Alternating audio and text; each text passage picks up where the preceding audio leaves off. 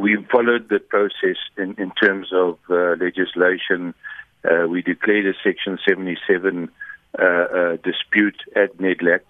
And at NEDLAC, you normally have the role players, business, government, and communities, and then labor present. And unfortunately, during the 3 meetings that we had, and also we had at least 2 meetings of the task team that was appointed, the state president's office did not attend, Treasury did not attend, the South African Defence Force did not attend, and we found ourselves lacking in the sense that we had no one that had the powers to take certain decisions. I mean, first of all, we need to understand that Passenger Rail South Africa has been under siege at this point in time from criminals. Signals, cables have been stolen.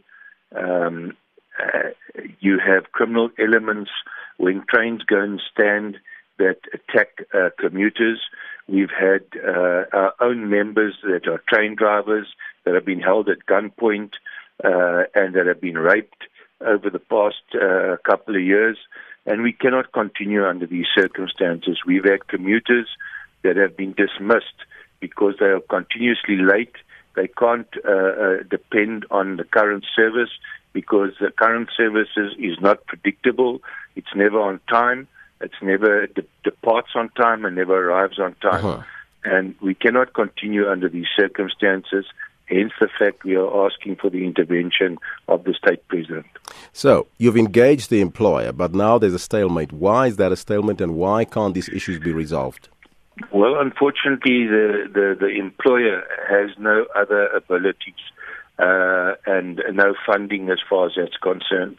And the employer's hands are also tied as far as political decisions are concerned. Let me give you an example. At the current moment, the Rail Safety Regulator, which is to regulate how operators operate, and PRASA report to the same minister, the Department of Public Act, the Department of Transport. You cannot have the operator and the regulator reporting to the same minister. Whose side does he take at the end of the day? And that's one of the critical views. The second view that we have, second issue we have, is the deployment of the SADNF. The employer cannot take such a decision. The third issue is that we believe that Passenger Rail South Africa should move back and report to the Minister of Public Enterprises, so that you can split the regulator and also the employer at that point in time. And only these decisions can be taken by the state president. And then obviously the most important is Treasury needs to come to the table because we need funding. And the funding is necessary so that we can ensure that we can buy spares and we can get the current coaches that are still available to operate. Just tell us briefly about all the marches in the main cities. What is going to happen there? Well, we've got marches taking place in Cape Town, Johannesburg, Durban, and in Pretoria. And we will be marching from about 10 o'clock peacefully, and we will be handing over our memorandum demanding these issues that I've raised.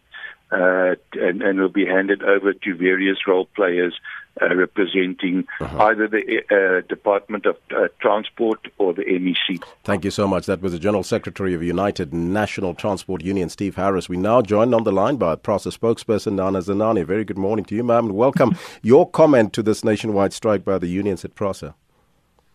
Thank you very much for the opportunity. I just want to point out that there isn't a stalemate between ourselves and UNTU. We do agree with the UNTU on a lot of the issues that they raise.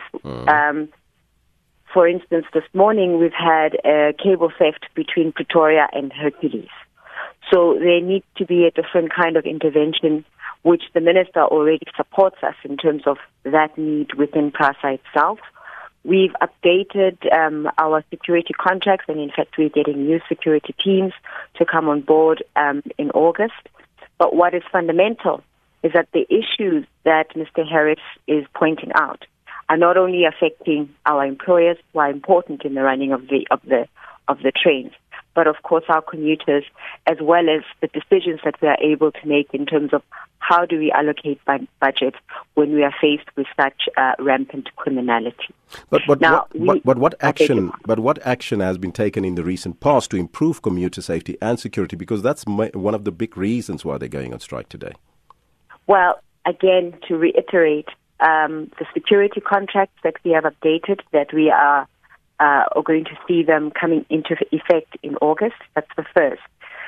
In Cape Town specifically, we had security interventions coming in where we had about 60 additional security teams, some of them on specialized vehicles.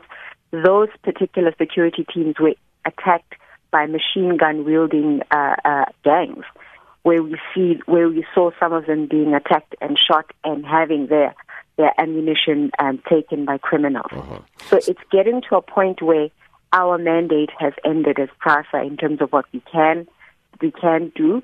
But again, the focus for PRASA is the modernization of the system. Uh-huh. And as you've seen in the recent past, the 2 test trains that have gone down to the Western Cape, with some that are going to be found out in other regions. That is the focus. But we cannot do that when there's rampant criminality on our system. And it doesn't mean that the employer is not doing anything or we're not listening to the cries of our commuters as well as our employers and our employees, I beg your pardon. Uh-huh. They are the heart and soul of why our organization exists.